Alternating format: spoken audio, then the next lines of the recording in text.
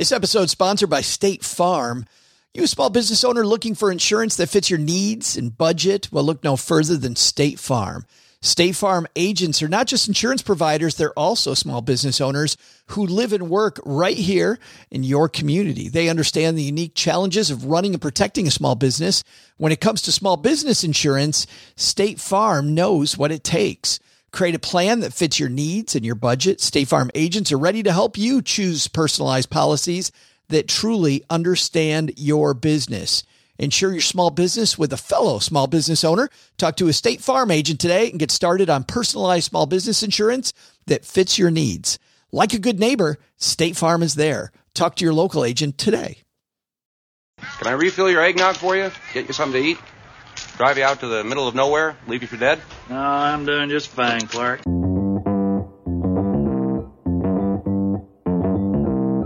Live from Joe's mom's basement, it's the Stacking Benjamin Show.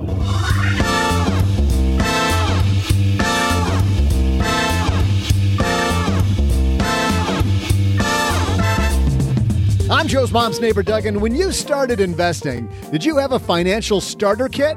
Neither did today's guest, which is why she created one for all of us. Today, we'll chat about building a solid foundation with Beez.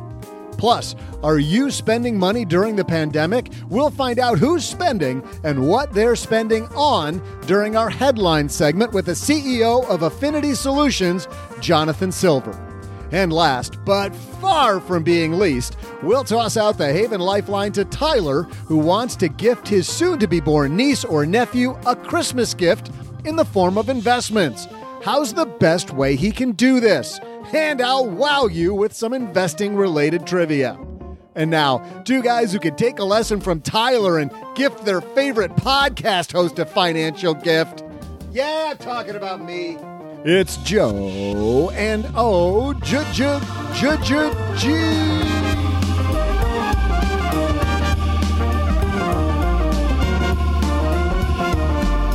Podcast host. Aren't we the podcast host? I'm getting a gift? Is that what Doug said? Apparently, we're getting gifts. I like gifts. Way to go, Doug. All right. Thanks, buddy. Hey, everybody. I'm Joe Saul-Sehy, Average Joe Money on Twitter, and across the card table celebrating another Monday, it's Mr. OG. How was your weekend, my friend? Just perfect. You know, nice weather. Got to play a little golf. Did a little bit of that, you know. I got to tell you, I'm having trouble.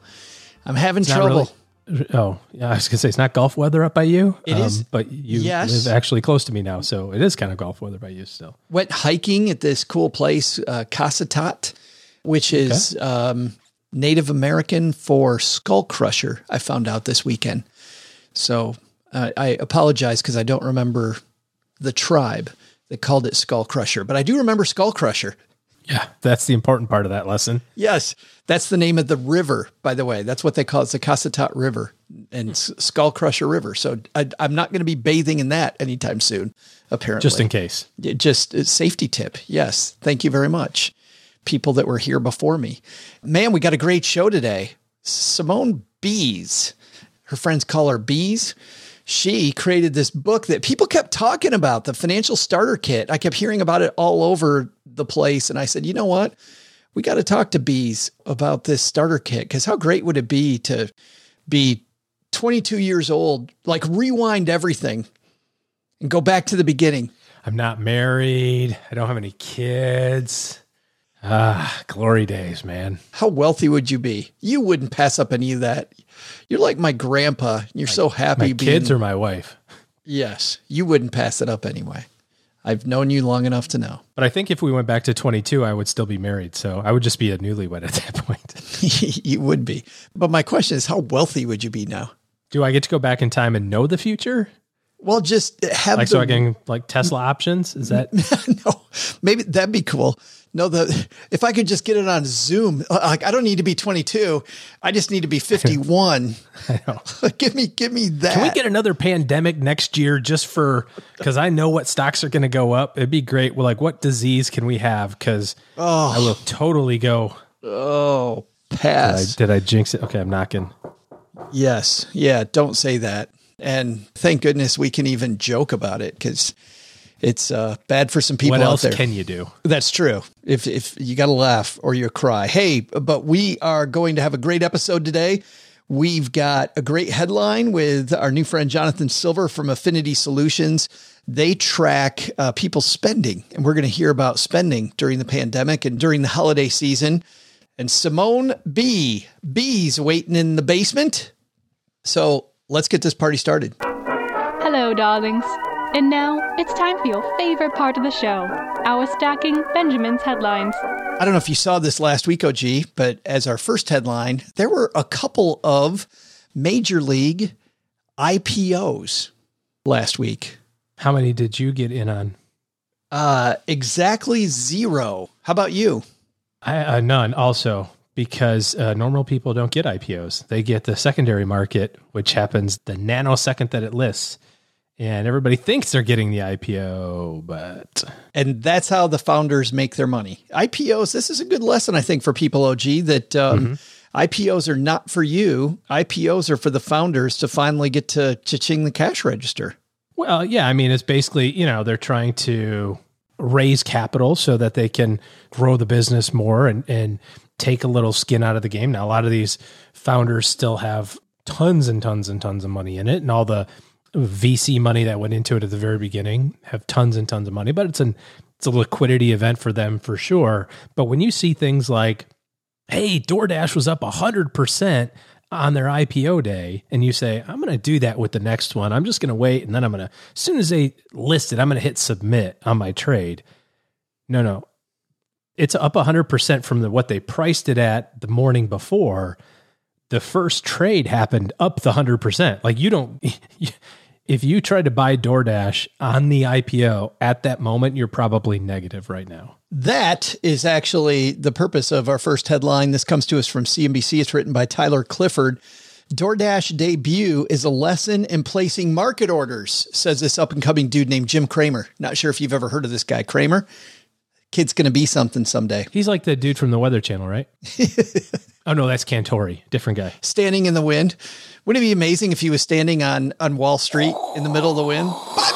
Buy. Sell. This is growing crazy. You can see this as a Cat 5 market appreciation day. That's what we should do. We should have what is that? The Fujitsu scale for tornadoes and the Saffir-Simpson scale or something like that for hurricanes. We should have a level that we can, that's just an F1. I don't even need to stop eating dinner. The SB scale. But I think that I'm not saying, well, I guess we could do it. We could start it out. Yeah, we could do it. All right. What's Jim Cramer got to say? Well, Cramer says that it's true that people using market orders took DoorDash to levels that maybe ... were far higher than they thought they'd have paid. So here's what happened at the open with DoorDash.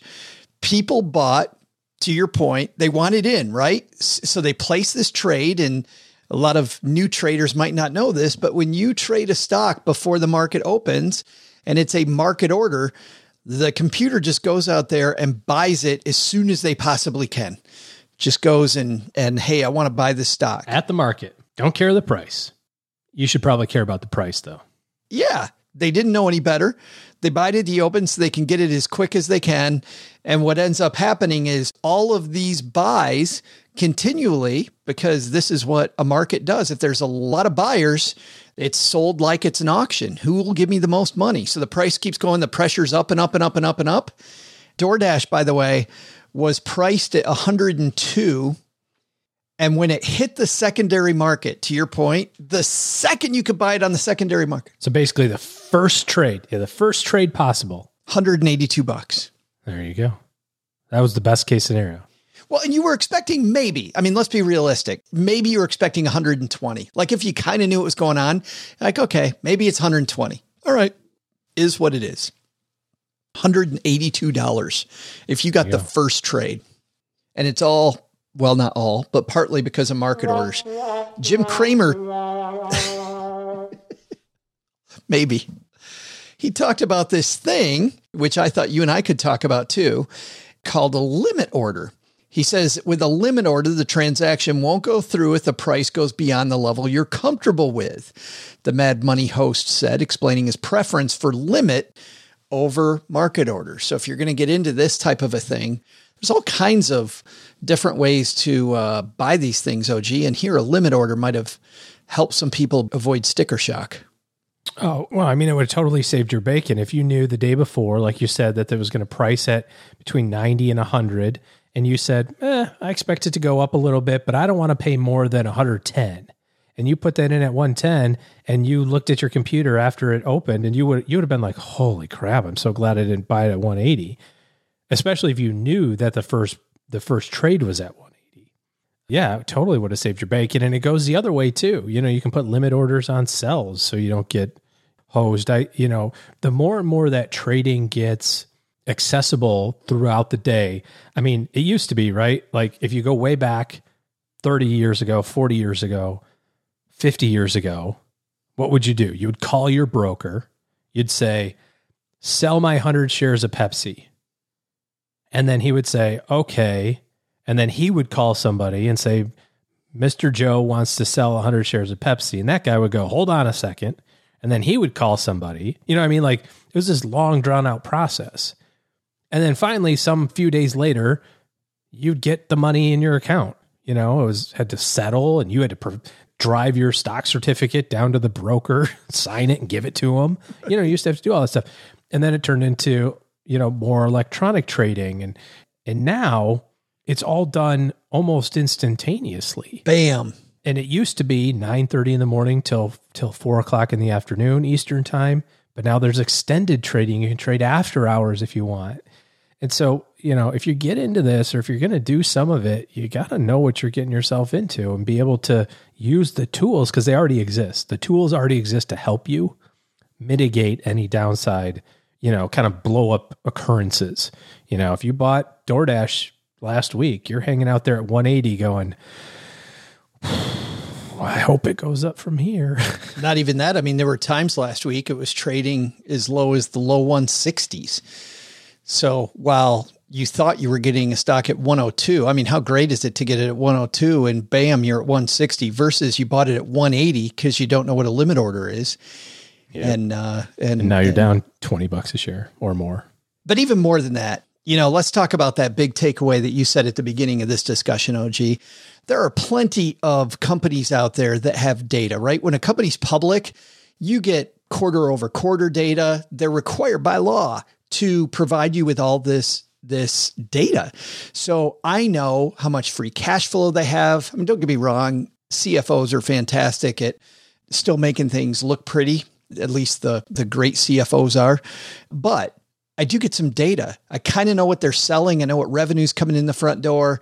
I get an idea of what they're thinking because it all has to be pretty public. With DoorDash, there's nothing they had to tell us until last week. So I'm buying this based on what? Based on hype? Based on the fact that I order DoorDash 4 times a week. Right? You say to invest in what you know. Why does the driver high five me every time? I've yet to see the same person for DoorDash. Yeah. I don't know if it's a good business or not a good business. And like you said, they with IPOs, they have to publish some information to give you the stuff. But, the reality is, unless you're sounds a little below the belt here, but unless you're a somebody, you're not getting IPOs. You got to have a somebody that's helping you get them anyway. And unless you're a somebody, you're not getting them. So this is a great example of, hey, maybe DoorDash is worth $180 a share. Maybe it's worth 160 or maybe it's worth 100. Who knows?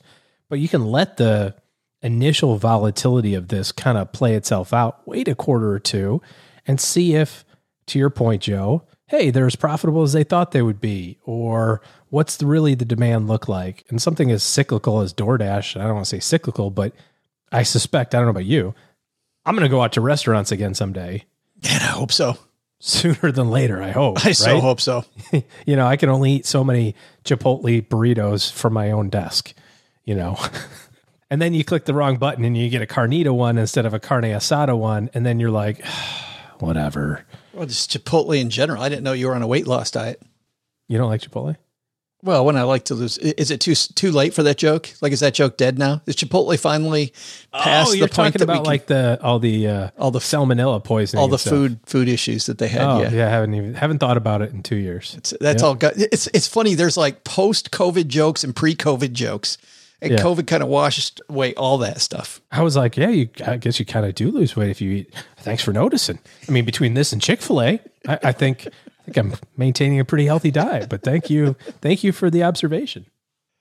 Well, in our second headline, how are people spending during the pandemic? How has 2020 changed buying habits? Well, I don't know, but I know a guy who might. Jonathan Silver, CEO of Affinity Solutions, joins us on My Dad's Shortwave Radio. How are you, man? I'm doing good, Joe. Nice to see you, and thanks for having me on your show. Well, I'm glad that you could help us because so many things have changed. How has buying for you changed? How have your personal spending habits changed this year, Jonathan, versus prior years? I come up with a list of what I need, and I hand it to my significant other, who adds it to her shopping list. No, I look at it as an opportunity to get out and to engage with the world. And so I do like to take the occasional trip to the grocery store. But I would say my discretionary spending, and I think I'm typical of many as we're seeing in the data we have, there's not a lot of discretionary spending going on in the Jonathan Silver household. Yeah, well, that's what I was going to ask next is you guys track my understanding is about 90 million cardholder transactions in 3,000 different financial institutions. Have people shut down for the most part? Actually, no. So this is the head scratcher. We have 90 million cards, as you just said. We follow their spend every single day across categories, across channels. The good news is we're seeing a significant year-over-year spend every single month. We track against the monthly retail trade survey from the census. Our data goes much deeper by state, by geography, obviously by demographic segment. And we're seeing pretty consistently across the board that there's I think this month we're seeing at least a 4.5% increase year over year in November. Wow. That's fun. Yeah. I got to think, though, Jonathan, that the way people are spending has to be a lot different. Like where they're shopping, where they're spending money must be a lot different than this time last year. Dramatically different. So it took 3 years of projected progression towards online spend, e-commerce, and compressed it into 7 months. We always like to say, when you're at home and you have to buy something online or buy online, pick up curbside, you do it once, it's a novelty. You do it twice, it's kind of intriguing. You do it 3 times, it becomes a habit. Right. And I think we're seeing just a tremendous adoption that's likely to persist after this pandemic is behind us. I was looking through your data before we got on the shortwave here, and it looks to me, tell me if I'm interpreting this right, that auto expenses, and this is no shock to me if it is true, people's spending on auto expenses are way down. Well, that's true. I happen to have an electric car, and I get rebates based on how much I use it, and I've gotten very few rebates this month and the last several months. So no, I think car expenditures are way down, although it's starting to pick up. What we are seeing is retailers reinventing themselves in this new environment where they have to look at not just online versus offline, but buy online, pick up in store, curbside pickup, home delivery. Restaurants like Domino's and Pizza Hut are reinventing the whole home delivery experiences to be totally contactless and personalized. Domino's, you can order the food to be delivered at the front door, the side door, the back door. It's highly personalized. But the pandemic, the spending is not the same across all segments. We're seeing, for example, the higher income folks, their reduction in spending was far greater than lower income because so much of their spending was discretionary, and they could step back and say, I guess I won't do the things that I do that I don't need to do. And so they have significantly reduced it, and their recovery has been a lot slower. And what's really intriguing is that the lower income folks who depend on the spending of higher income folks in certain discretionary categories like restaurants, where many low income folks may be servers, or nail salons or other service establishments. So the interesting thing about this recession and recovery is that the depression of spending among higher income people directly impacts the lower income folks who depend on that spending by higher income people. Well, and there's another thing I'm wondering that's impacted too, which is if we're spending more online, you talk about how our habits have changed, right? The curbside pickups and all these are practices that you know better than me that the big boys and big girls have adopted. What does this mean for the little retailer? Yeah, so that's interesting. The ones that are, that already had some infrastructure already baked for, home delivery or for e-commerce, it was a lot easier for them to double down and triple down on that and make changes. Those that didn't have anything in place were somewhat challenged. I mean, there's obviously existing infrastructure companies that can provide them Shopify, for example, Amazon has their platform for small businesses. But for companies that weren't organized that way, they weren't used to marketing that way, it was a much more difficult trend. But once we get past this pandemic, you're going to see a renaissance of businesses, big and small, that will move towards this direct-to-consumer type of delivery model. Well, I think a lot of us want to do that, right? We want to support the local person if we can. So I think that's going to be an exciting time for people. We talked about auto expenses being down. I wonder if there's also a flip side of that. Early on in the pandemic, we kept hearing about people fixing up the office, deciding to do work around the home. We've had guests on talking about how, you can't find a plumber anywhere right now, Jonathan, because everybody's getting their stuff fixed. Are you seeing building expenses and home improvement expenses still staying robust? Yeah, it's actually home improvement went way up in November. I think it was up like 20%. This is where they're hanging out. They better be organized and set up in a way that is fitting the new reality that we're all in. So we've seen a significant growth there for sure. And even those companies, those home furnishing companies, have had to reinvent. You're used to always touching and feeling some of the things that you're buying for home furnishings. Right. People are more accustomed to buying online. How's this holiday season changed from last year? So interestingly, like I said, November was up, even though it was not as much as September, October, it was still up, and we're bullish. One of the things that was a bit of a head scratcher is despite the fact that the second stimulus checks haven't been delivered yet, I think there's a general positive view that it's going to come. And so despite the uncertainty, we've seen a pretty significant increase. Some of that could be shifted spend, right? Because people haven't been traveling as much. Services are down. And so, when we talk about merchandise sales and product sales being up 4%, 5%, 6% over the last several months, it's partly because there's a suppression of spend in travel and certain services. It's also a little bit of pantry loading, people sort of wanting to make sure they have enough stuff in the house, so they'll buy forward. And then the reverse, which is some folks who suppressed their spending in March and April and May, there was this sort of pent up demand that sort of manifested itself in July, August, September, October, and beyond. Well, and I'm also wondering with your big October number, and to your point, still up in November, but not as much, if people started their shopping a little earlier this year. Interestingly, we always had this idea of Black Friday and Cyber Monday, and that's all gone out the window. I think in aggregate, we're seeing incremental spend versus the prior year that's impressive, but you're not seeing these crazy spikes. Black Friday, Cyber Monday, you're seeing a lot of these retailers do their own Prime Days. Amazon moved their Prime Day earlier, right. And Target and Macy's and others have these, significant sale days that are driving spend much more evenly throughout the holiday period. You guys go pretty deep in your data. And I don't know if you know this, Jonathan, but we had an election about a month ago. I don't know if you recall that. I heard about it. I think there's some question about who won, but I think we all know. Well, we won't even get into that. We'll phrase it this way on purpose. Post-election day, when you looked at people that identify as one party or the other, have you seen changes based on political affiliation and how people have spent since that day? Since the election itself? Yeah. Yeah. Well, it's interesting. We've seen a lot of differences in Republican-leaning states versus Democratic-leaning states. And I think some of the southern states that tended to be more Republican-leaning, that were less anxious in their public service messages around the pandemic, they actually had a more robust economy. They grew faster. They had more cases. They had more coronavirus cases, unfortunately, for the population. But the economy did better than the states in the north and certain Midwest states that didn't have as significant, that had a more significant message around the pandemic. So that's a little bit correlated with Democratic versus Republican. But in general, post-election, I think we're all pretty impressed that the spending has continued to show increases year over year. And I think maybe just people getting certainty or clarity around who won and getting comfortable with that. I think we'll see a little more consumer confidence resulting from that. If I'm somebody in marketing, purchasing, I own a small business, I work in a big business, what's your biggest takeaway right now from this data we just talked about, Jonathan? So our business is taking all those spending patterns from 90 million consumers that we get in real time and making that data available to businesses so they can engage their customers in a privacy controlled way. To those businesses that are using data to engage customers in near real time, showing the share of wallet of customers, understanding that Joe may be spending 3 times as much at a competitor versus at their store is incredibly valuable to make decisions in the moment to engage with those retailers. It's not just direct to consumer. It's not just being able to be nimble with regard to these new buying channels.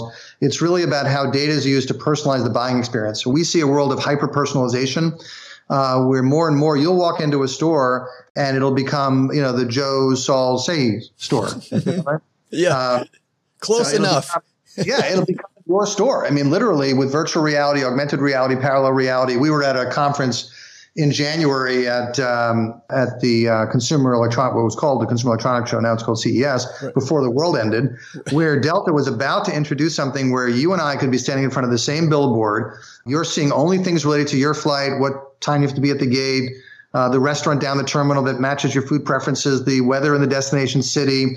And I'm looking at the same exact billboard and I'm only seeing things related to me and nothing to do with Joe. And there's no special glasses. And we're seeing the same thing. That technology, put aside travel, that was put on pause. You're going to see the same thing in retail stores where data will enable hyper-personalized experiences in physical stores and in homes. And I know the one thing you guys like you, I'm sure, are wrestling with too is how do we do this in a way that's not Big Brother creepy, right? I mean, there certainly is a line there, I would think. There is an absolute line, and it really comes down to consumer permission. It's being done in a fully transparent way. We have this notion of a personal data cloud. So Joe and Jonathan, it's our data, it's your credit card data, it's your item level data, it's your location data. All this stuff that's being done anonymously behind the scenes needs to be fully transparent. And that personal data cloud, you will be able to provision or permission that data for this application and not that application. And that's the choice. That's the power in the hands of the consumer that you'll see going forward. And for those who want more, we'll link to Affinity Solutions at our show notes page at stackingbenjamins.com. Jonathan, happy holidays, and thank you for sharing some time with us. I really appreciate it. It's my pleasure, and I'm happy to be here. Big thanks to Jonathan for the call. Not surprising data there about cars or about home office OG, but the fact people are still spending money. Maybe good news for the economy. Since we live in a spending debt-based economy, good things for companies. Don't know how great that is for the average person's budget if people are making not that much more money and still spending as usual. If you're not paying attention to your cash flow, month over month and not making any adjustments, either one of two things is going on. Either A, everything's super great in your world and you haven't missed a beat, which is awesome. That's great. And if that is the case, keep eating DoorDash and buying gifts and all that sort of stuff. It does help the economy. If you are experiencing some issues and you're still living like yesterday, you probably are going to have to pay that piper eventually. So sooner than later, you got to kind of reel that in, I think. I think we'll call that lesson number 1. Lesson number 2 from our first headline, know your limit orders, understand those, but probably even better advice. It's okay to have fun reading all the headlines about IPOs, but maybe best for most of us to just stay away from being the first sucker who buys it right out of the gate.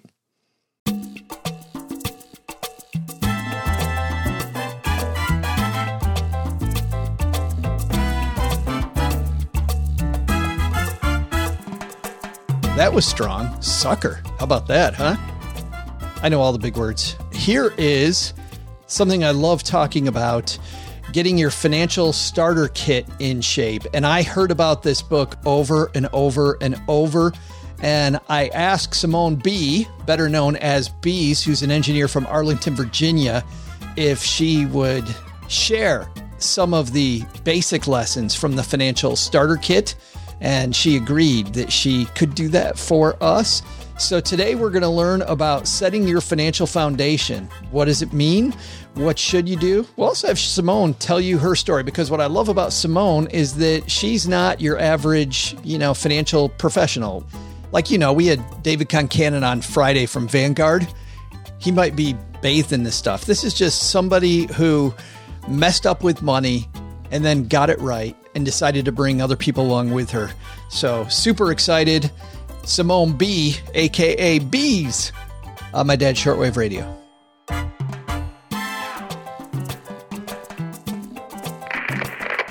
And on My Dad's Shortwave Radio, it's my new friend, Symoné B, or Beez. How are you? I'm good. How are you doing, Joe? Thanks for inviting me on today. Well, I'm so happy you could be here because, and I have to tell you, your book, more than maybe any book I saw this year, was all of a sudden all over me. Like in our Facebook group, The Basement, when people were graduating, they'd say, what should people get? I'd be in other Facebook groups and they're like, okay, what's a good resource? And everybody's talking about the financial starter kit. That is fantastic. Thank you. Thank you. It's amazing. I'm glad that everybody's so receptive to my book. Just how we were talking about before we got on this call. It's just, I wanted to make something that was compact, an all-in-one guide for anybody to be able to just get up to speed with financial literacy, no matter where they are in life. So it was mainly geared towards millennials, but it's really good for anybody who feels like, hey, I was never taught this when I was growing up. So I was never taught about finances. I was never taught about credit cards, mortgages, things of that nature. So definitely wanted to get an easy resource for everybody to be able to just refer back to anytime and learn as much as they need. So learn as much as possible. As a guy who really messed up his money when he was young, I kind of feel like after even reading the introduction, like you were writing to yourself. Like you're going back because you begin your book with this powerful introduction, and I'm going to read it to everybody because it's very powerful. You open the book by saying, we live in a world of instant gratification, and as a result, many of us have made our fair share of bad spending choices trying to appease our own sense of identity, or even worse, trying to keep up with the Joneses. This was you, right? Tell everybody your story. Definitely. Yeah. So I always wanted to make a lot of money, but the issue was I really didn't have much discipline when it came to spending. It's just like the way that I was raised, honestly. If we saw something we liked, we bought it. And whether we needed to buy it on credit, that's fine. Everybody starts out with credit cards saying, hey, yeah, when I get my first credit card, I'm going to be disciplined. And you usually are with maybe like the first small limit. But then you start getting bigger limits and bigger limits. So I was given a Navy Federal credit card and they gave me a limit of $15,000. And I think I was 19 or 20. They gave me a $15,000 credit limit. You know how that went. Well, that's a hell of a party. Yeah. So you know how that went. So, I just kind of like went crazy with it. So Christmas came and I started buying gifts and I started buying stuff for myself. And then before I knew it, I had a ton of debt. So I was really deep in credit card debt and I had to figure out a way to get out. So really that's what happened to me. And fortunately, I was able to get an overseas contracting position that immediately doubled my salary. And then when you're working overseas, a lot of people might not be familiar with it, but you're living for free. So I was paying a mortgage before. I didn't have to pay my mortgage anymore. Didn't have to pay for my car anymore. I sold my car right before I deployed. I didn't have to pay any expenses. They were all covered. Food, everything's all covered. So while I was overseas, I was able to just like buckle down, pay off the debt. And then I started investing heavily. I started heavily investing. I was always investing in stocks, but started heavily investing after I paid off all of my debt when I got overseas. Isn't it wild how, just as an aside, that I don't know, I feel like when we get in trouble, because like I remember my darkest days of debt, the universe just kind of sends, I mean, it's so weird that opportunity came right when you needed it.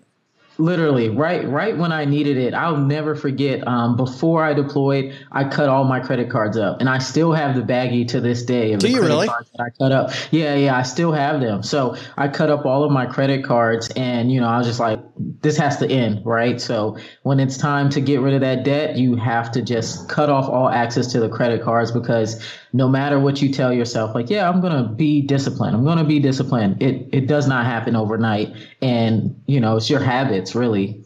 You said that this problem really, in your book, you say that this problem really happened. It was credit cards, but also it really hit home when you bought a house and you hadn't really done the math on owning the house and having the credit card debt. No, I didn't do the math at all. So what a lot of people might not know, or if you bought a house before, they'll tell you, hey, you've been approved for a certain amount. And when you factor in that mortgage, you don't really take into account the other debt that you have. So I had a $2,300 mortgage.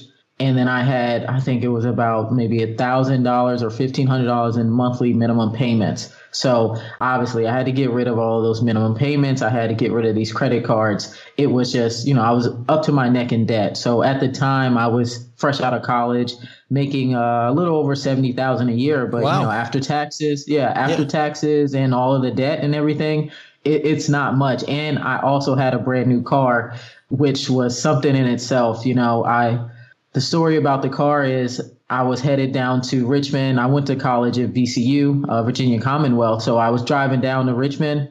My transmission went out. And instead of just buying a new transmission for $4,000 or going to, a smaller mom and pop place, paying probably half of that, I decided, hey, I'll just get a new car. I've had this car since I think I was 16. I had the car and I was like, I'll just get a new car. I should have just replaced that transmission. And then so I had a new car and a new mortgage at the same time, basically. So I got the new car at the same time I got the new mortgage. And that was just a bad idea, a terrible idea. Well, it's funny. And by the way, I think it's super cool that you tell these stories so other people don't get into these same problems. And the fact that you do so well with money now is a testament to everybody that you can work through it. And at some point, you'll get to be on the Stacking Benjamin show. No, I'm kidding.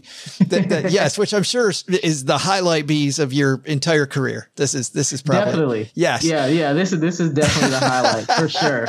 I'm excited. But that first sentence that I read earlier about trying to appease your own sense of identity, right? Mm-hmm. New car, nice house, like that sense of identity, but also it's keeping up with the Jones at the same time, because clearly you wouldn't have made those moves unless you thought that it was what everybody else was doing. Right. So I thought that I was still, being very, not frugal, but I didn't think that I was going over the top because I had a Nissan Altima and I bought another Nissan Altima. So it's not like I went from a Nissan to a Benz, right? So I was just thinking, well, I'll get a newer car because this one is old. And, that's how I ended up where I was. But if I would have just sat down and just thought about it for a second. So I think that's something that a lot of people need to do before you make any big financial decision. Just sit down and think about what you're about to do. Maybe just analyze, okay, if I make this decision, what's my financial situation going to look like afterwards? So that was really my big issue. I did not do that at all. So once I added that, the new car, and then my insurance went way up. So before my insurance was about $70, and then with the new car, it doubled to $140. So I had that, and I had a car payment. I didn't have one before. So no car payment to $300 a month plus the $140 in insurance. So that's just night and day. Oof. Yeah.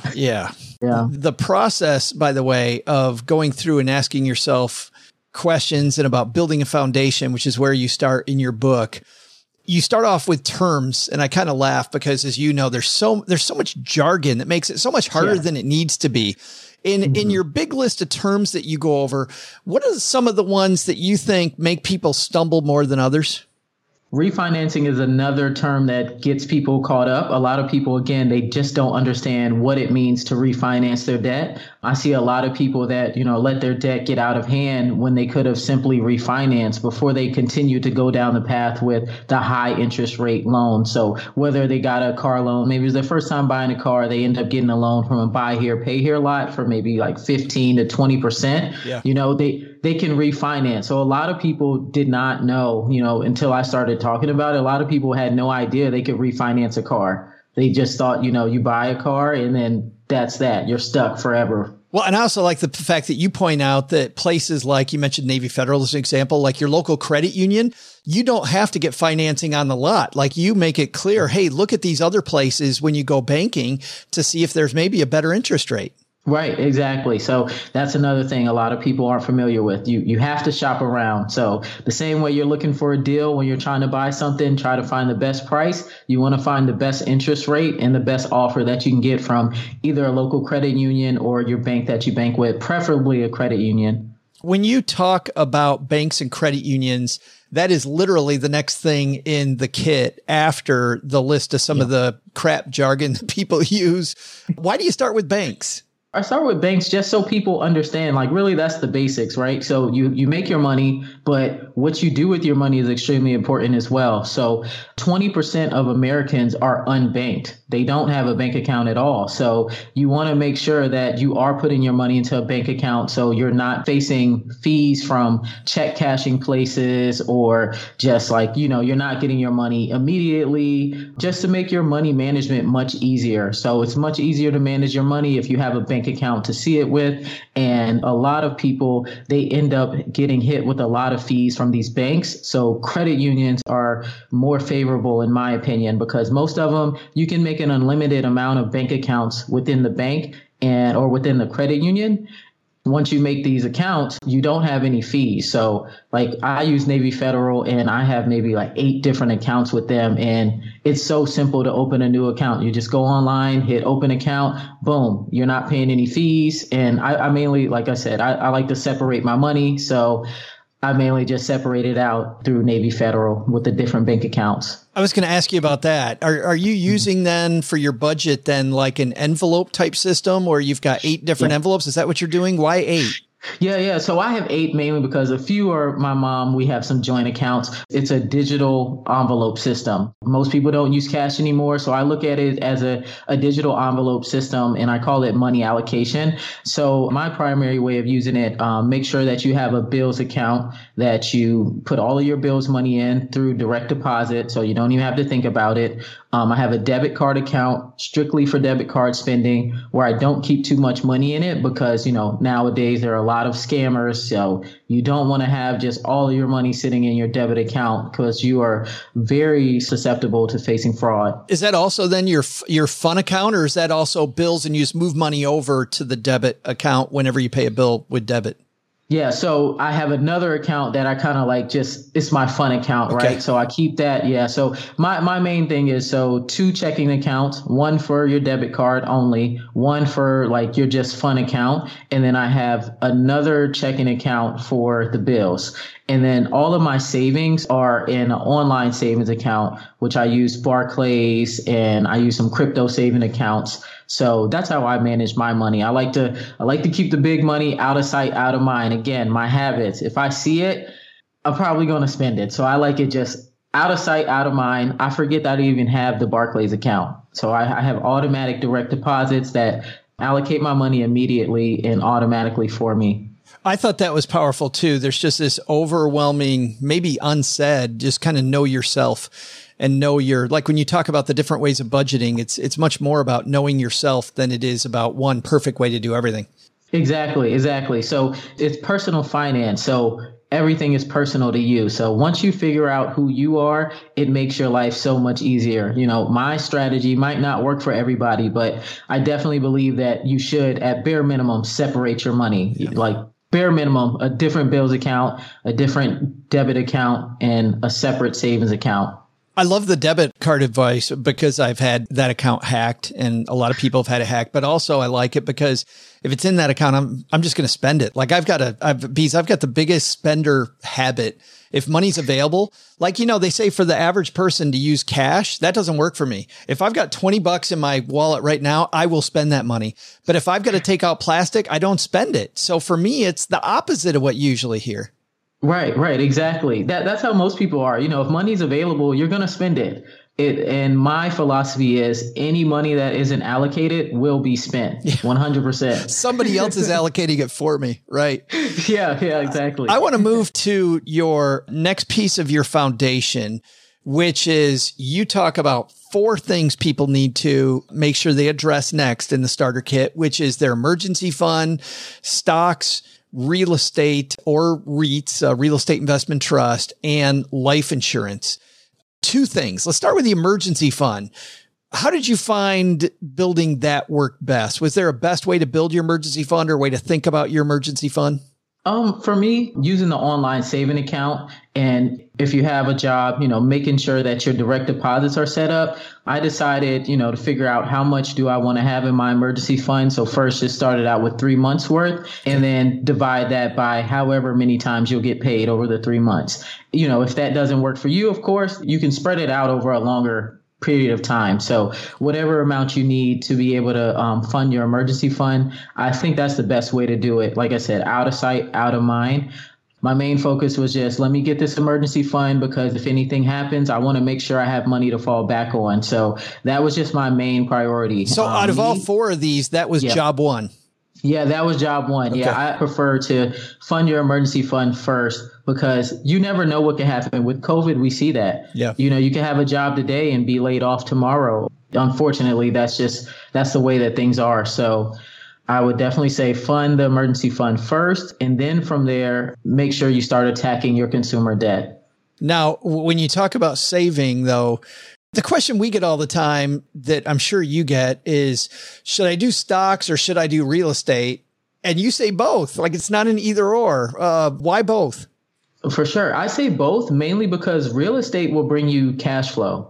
Over this past year, I've realized how important cash flow is. I'm sure everybody has, right? So when you invest in real estate, you'll be able to get cash flow and appreciation, and you can also pass it down to your future generations. So, you're just getting a plethora of just wealth creation just by investing in real estate.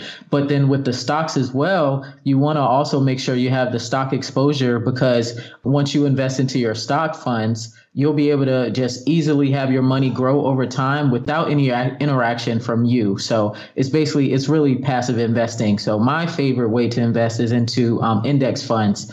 So I'm a big fan of Vanguard's index fund. My 401k is 100% in Vanguard's total stock market index fund. Yeah, that's a lot of people in our community. And that's great, especially, by the way, when you're starting out. Why make it complicated when you can own a little bit of everything, right? Don't overthink this.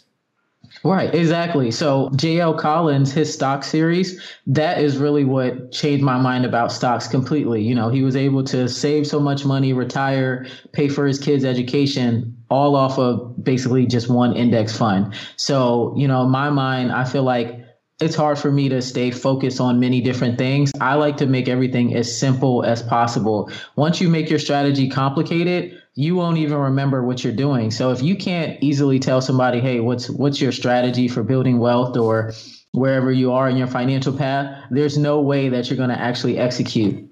Talk about complicated.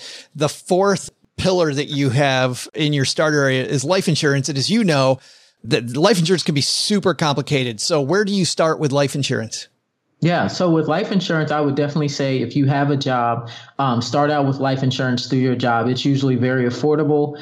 If you need more life insurance outside of that, you can get your own term life insurance. So for me, I think that everybody should get term insurance first, just to make sure, you're good to go. You have a good amount of term. The book is the Financial Starter Kit, Gain Financial Literacy and Avoid the Pitfalls of the American Dream. Where do we find it, Beez? Oh, so you can find my book on Amazon. So if you go on Amazon, you can find it, Financial Starter Kit. And then you can also just go to financialstarterkit.com. So that's definitely where you can check out my book and learn more about me. And by the way, I would be remiss if I didn't talk for a second about your app, Gifitize. Making an app. First of all, just what made you decide that you wanted to make an app and put that out there in the universe? Yeah, so this was my first attempt at investing in myself and just, making my own business and putting my thoughts out into the world. So a lot of people don't know this, but I have a computer science degree, and I didn't actually develop the app because what I was doing is completely different. Yeah. I was doing defense contracting. I was programming radars, not making mobile apps. So when it came to Gifitize, my idea was I'm a major Twitter user. That's what I do. You can usually find me on Twitter all day, every day. So on Twitter back then, even now, you weren't able to download GIFs from Twitter. So I asked around and I couldn't find any answers. So I just said, you know what, maybe I can make an app that downloads GIFs from Twitter. And now it's transformed into an app that downloads GIFs and videos from Twitter, and you're able to share them across different platforms. So that's why I made Gifitize, just for my own personal gain. And I felt like everybody else on Twitter would enjoy this too. That's funny. So you saw a thing that didn't exist that you needed and then made it. Was it difficult finding developers for it? It actually wasn't that difficult. So I ended up going on to Upwork to find my developer. Yeah. And I looked through a bunch of different developers. I put out an ad as well. And then after filtering through, he really wasn't hard to find. So It's not as hard as people think it is. If you go on to Upwork, you probably can find somebody to do just about anything you want, or Fiverr. But Fiverr's for more, creative needs, but Upworks, you can find somebody to do anything technical. It's really clean. It's a clean app. We'll link to it in our show notes page. I was fascinated. I'm like, she's got her own app too. What does she not do? Thanks a ton for hanging out with us and helping people with their financial starter kit. I really appreciate it. Thank you. Thanks for having me on, Joe. Hey, Stackers, I'm your trivia pal, Joe's mom's neighbor, Doug. And I knew immediately that today was a special day the moment I woke up. Sure enough, turns out that the infamous Nostradamus was born on this date in 1503. Why is this important, you ask? Only because I'm the great-great-great-great-great-great-grandson of this very same Nostradamus. Don't believe me? Well, I'm going to prove it with some predictions for 2021 in just a moment. So grab a pen and paper, peeps, because it's about to get real. But before I do, I first must share your trivia. Despite 2020 being the worst, the market has actually performed far better than you might think. As of mid last week, since none of you can tell the future, what has been the year-to-date return of the S&P 500? I'll be back. Now, there's your first prediction. Well, hey, Stackers, how about this? What if you made it through the holiday season paying your credit cards off on time? Well, if you do, you want to hear something amazing? Discover matches all the cash back you earn on your credit card at the end of your first year automatically with no limit on how much you can earn. And how amazing is that? In fact, it's even more amazing because of all the places where Discover's accepted. 99% of places in the U.S. that take credit cards. So when it comes to Discover, get used to hearing yes more often. Learn more at discover.com/yes. 2020 Nielsen Report. Limitations apply. And here's a question. Do you own or rent your home? Sure you do. And I bet it can be hard work. You know what's easy? Bundling policies with Geico. Geico makes it easy to bundle your homeowners or renters insurance along with your auto policy. It's a good thing too, because you already have so much to do around the holidays and around your home. Go to geico.com, get a quote, and see how much you can save. It's Geico easy. Visit geico.com today. That's geico.com. Hey, Stackers, I'm your fortune teller, the great-great-great-great-great-great-great-grandson of Nostradamus, Joe's mom's neighbor, Doug. And I'm ready for your 2021 predictions. First, stock market will rise and fall in price. Let me concentrate. Daily. The answer is daily. Let it be so. Second, July 20th of 2021 will be on a... Hold it. Oh, wait, I'm getting something here. Oh, July 20th, 2021 is going to be on a Tuesday. Mark it down, people. I said it right here. So it shall come to pass. Third, Joe and OG will. It's right here. I'm seeing the answer appear before me. Joe and OG will no longer fit in their current pants. Let it be done. See? You're welcome, America and Canada and people in Africa and Asia and the Canadians, and then the Canadians living in Europe. I bet you're all true believers now, aren't you? So let's get back to today's non-mind-bending trivia. What is last week's year-to-date return for the S&P 500? If you said just over 13%, well, that's an unlucky number, then you were right. See, 2020 hasn't been all bad. I gotta go, because it has been written. Farewell.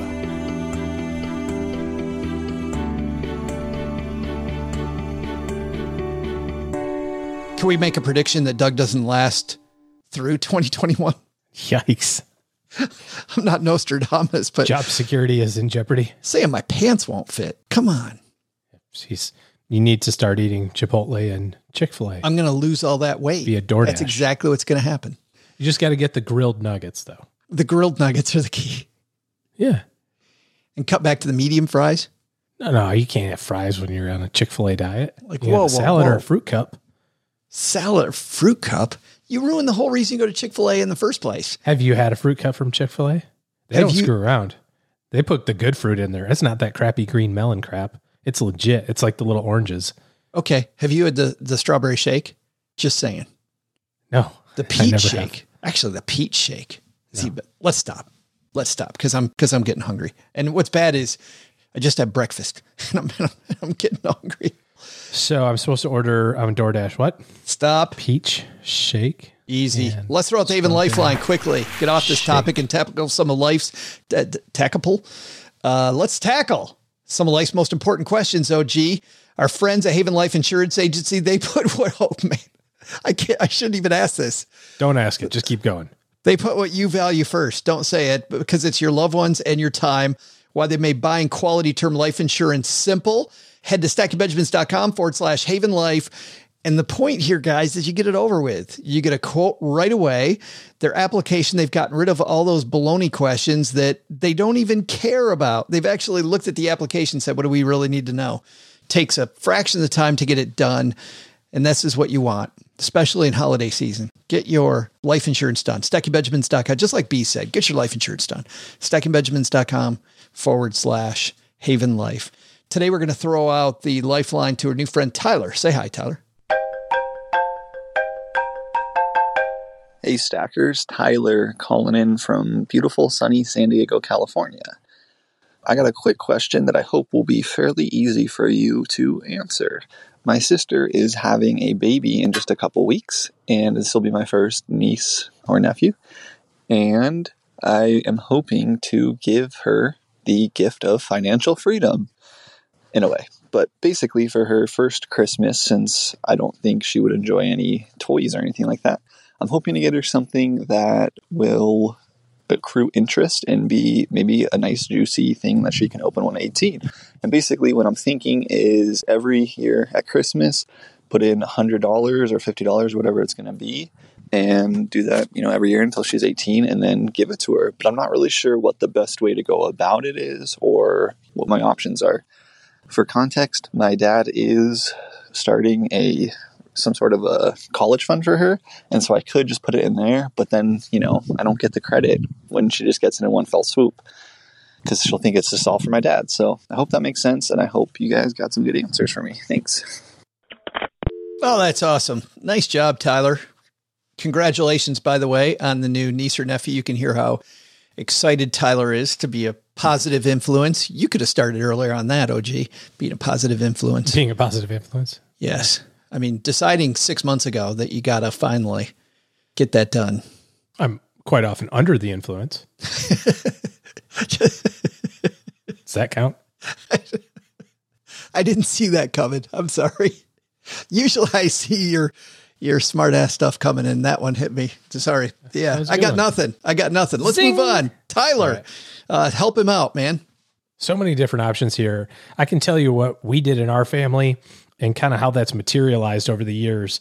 My wife and I started a college fund for our first nephew and then also for our first niece. Now, we didn't do it for all of them because my siblings and her sisters started popping out kids like crazy, and OG ain't got that kind of money.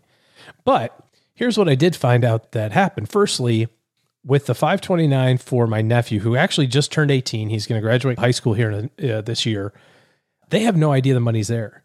And it's pretty awesome, actually, because they have no concept that that pile of money's there. It worked out to be, I think probably now it's at maybe $7,000 or $8,000. So it's not a ton, but we were doing, $50 a month. And then sometimes we did a lump sum of 500 or 100 or something, just very random, but there was always something going into it, $25 or something like that.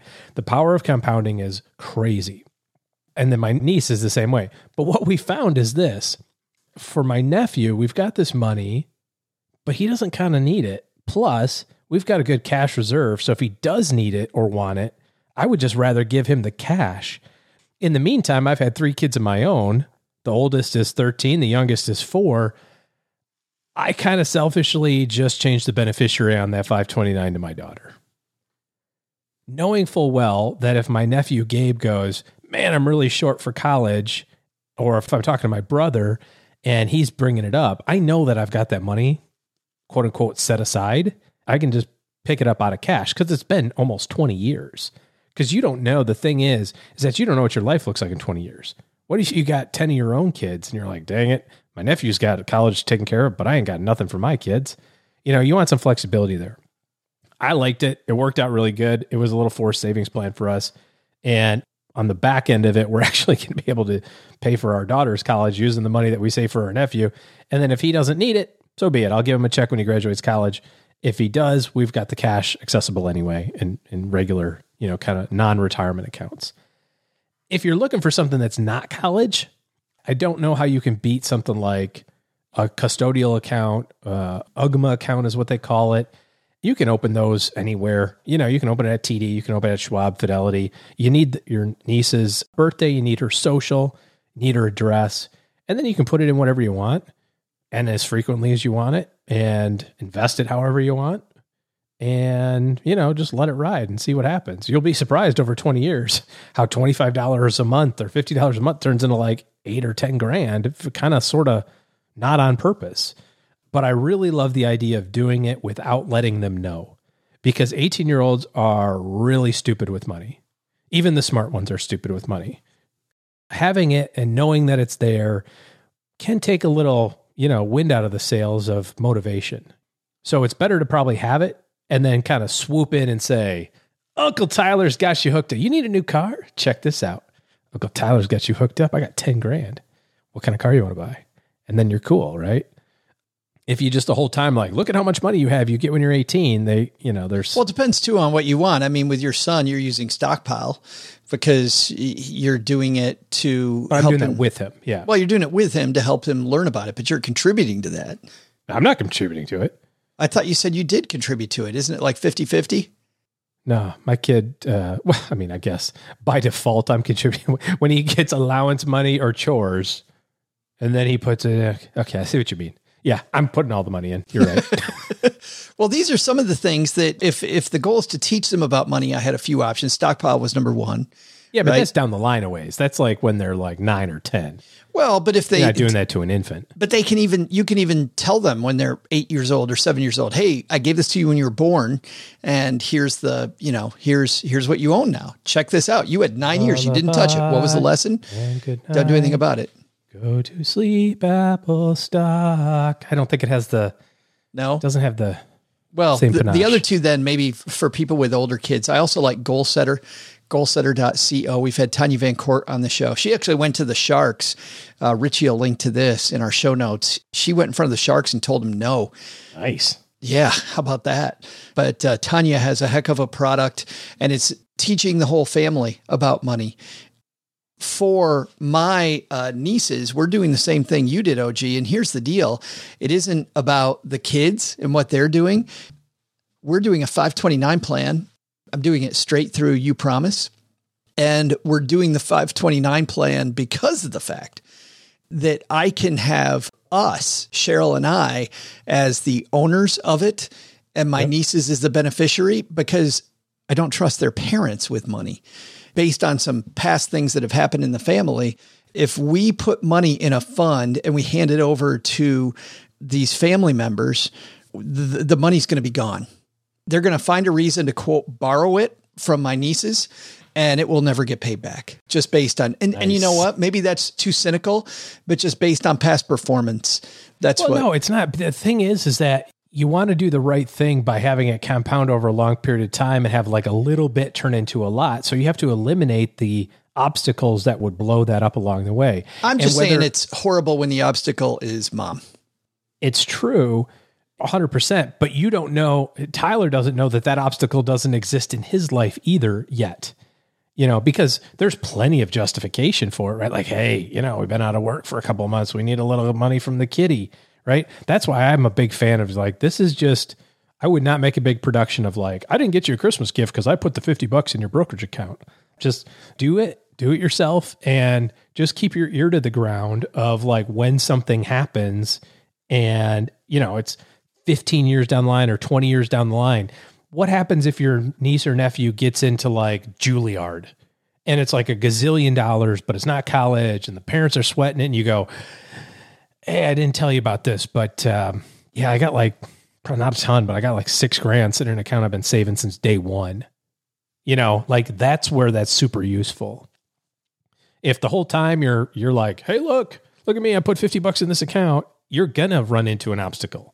The obstacle is going to be some catastrophe that comes up over the next 2 decades that's unforeseen that will get your fingers in it. So I think what you're doing is great, with or without the parent issue of like, the thing that that's going to happen.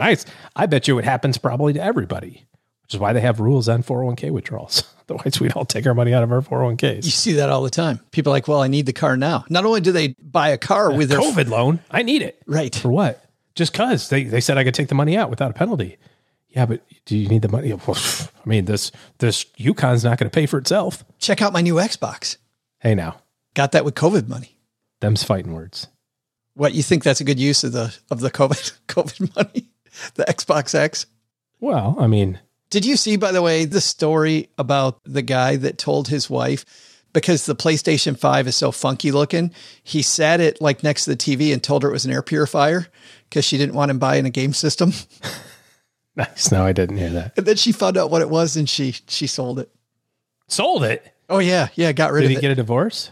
Yeah. That's the line. That would be what happens. Is that the line in the OG family right there? What? The Xbox is gone?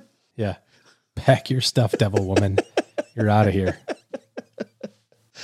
Thanks for the question, Tyler. You got a question, head to stackybenjamins.com/voicemail.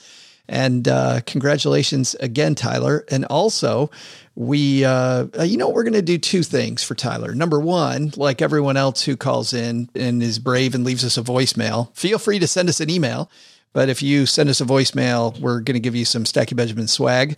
So we'll have Gertrude, mom's friend Gertrude, send that along. But we'll also, we got a little something for the baby too, that maybe can be from you as well, Tyler. You don't have to tell them you're regifting it. We'll give it to you, and then you can give it to your niece or nephew. So congratulations.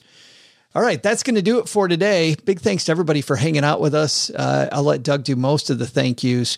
Coming up on Wednesday, man, do we have a guy who is a legend among money geeks, Paul Merriman, joining us. Oh, gee, how about that? There's a big name. I was listening to Paul Merriman when I was a financial planner.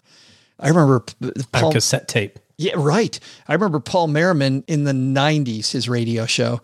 And Paul Merriman has, for us, I think in total he has 12 actions, each of which will put $1 million into a new savers portfolio. But he's going to obviously give us as many as he can. And we've talked about hopefully getting through 5. So we're going to hopefully make everybody $5 million on Wednesday. Way to set the bar and expectations. That's right. In the ballpark of reasonability. But I like it. You're swinging for the fences. I have to say that most of these, because it's meant for young people, and it helps if you're 20 years old. So have all your young people around you. Is it twice as good if you're 20 twice already? Sadly, no. Oh, it's half as good. Actually, well, because of the law of compounding interest, it's probably a little less than half as good. Like a third good. But it's still good. It's still good. Yes. It's coming up Wednesday.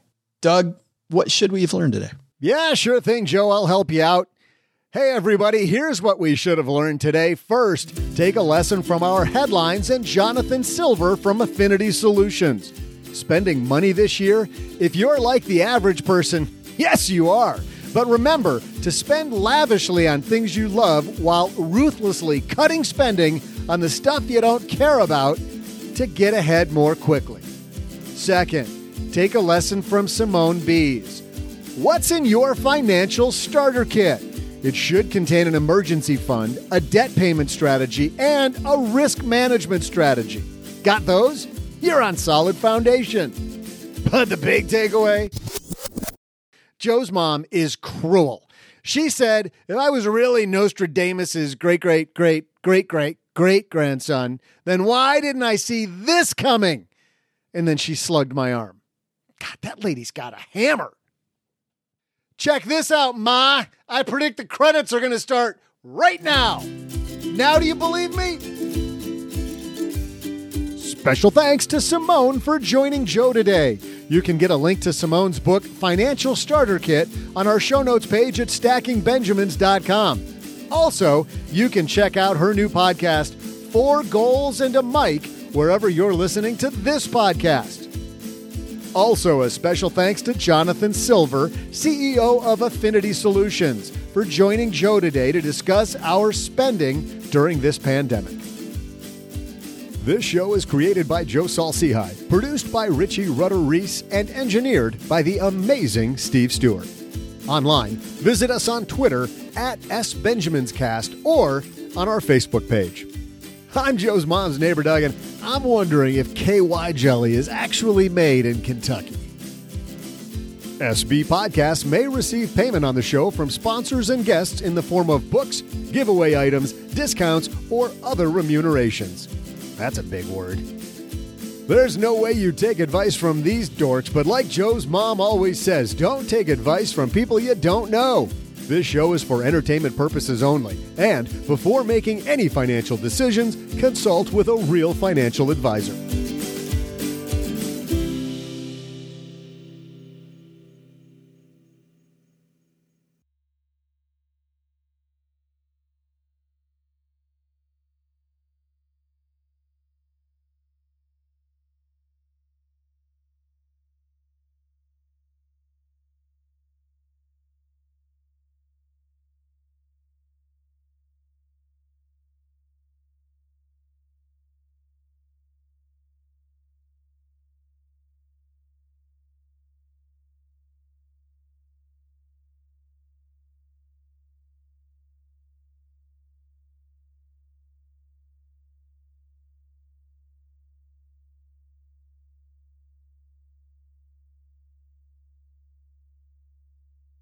Why did you hand me this birthday list just before we went live?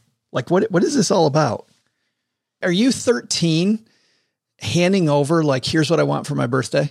Well, you just don't get what you don't ask for. So, well, and by the way, do you even think I was going to get you a present again after what you did with the present I gave you last year?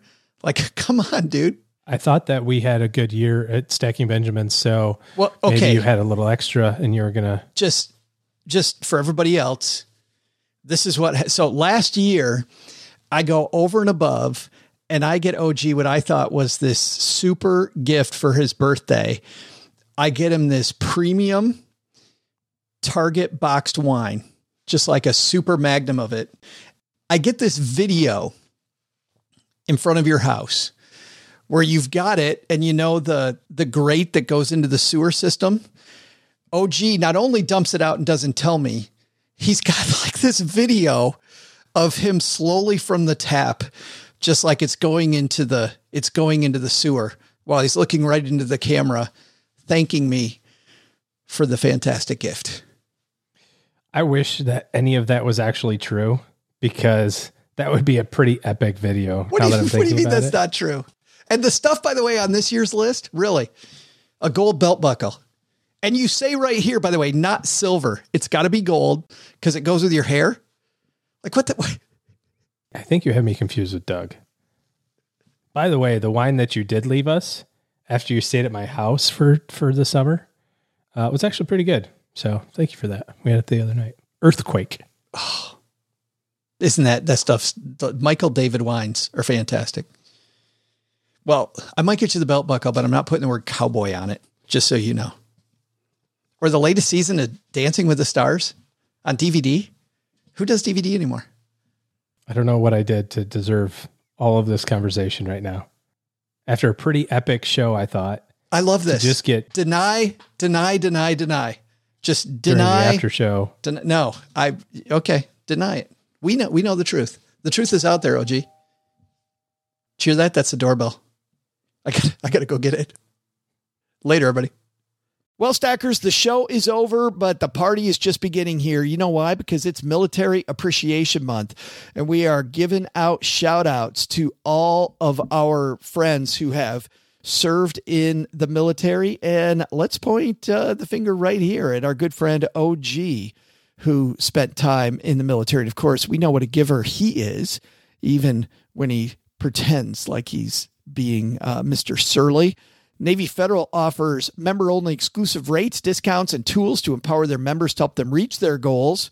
Visit NavyFederal.org/celebrate, and you'll see all their Military Appreciation Month offers and other Navy Federal offers. They've got all kinds of resources on their site, like best cities after service to help veterans transition to civilian life and best careers for military spouses to support military families. So much going on. Just head over to NavyFederal.org/celebrate and take a look at all the Military Appreciation Month offers and their usual offers. Navy Federal, our members are the mission. Navy Federal is insured by NCUA, Equal Housing Lender.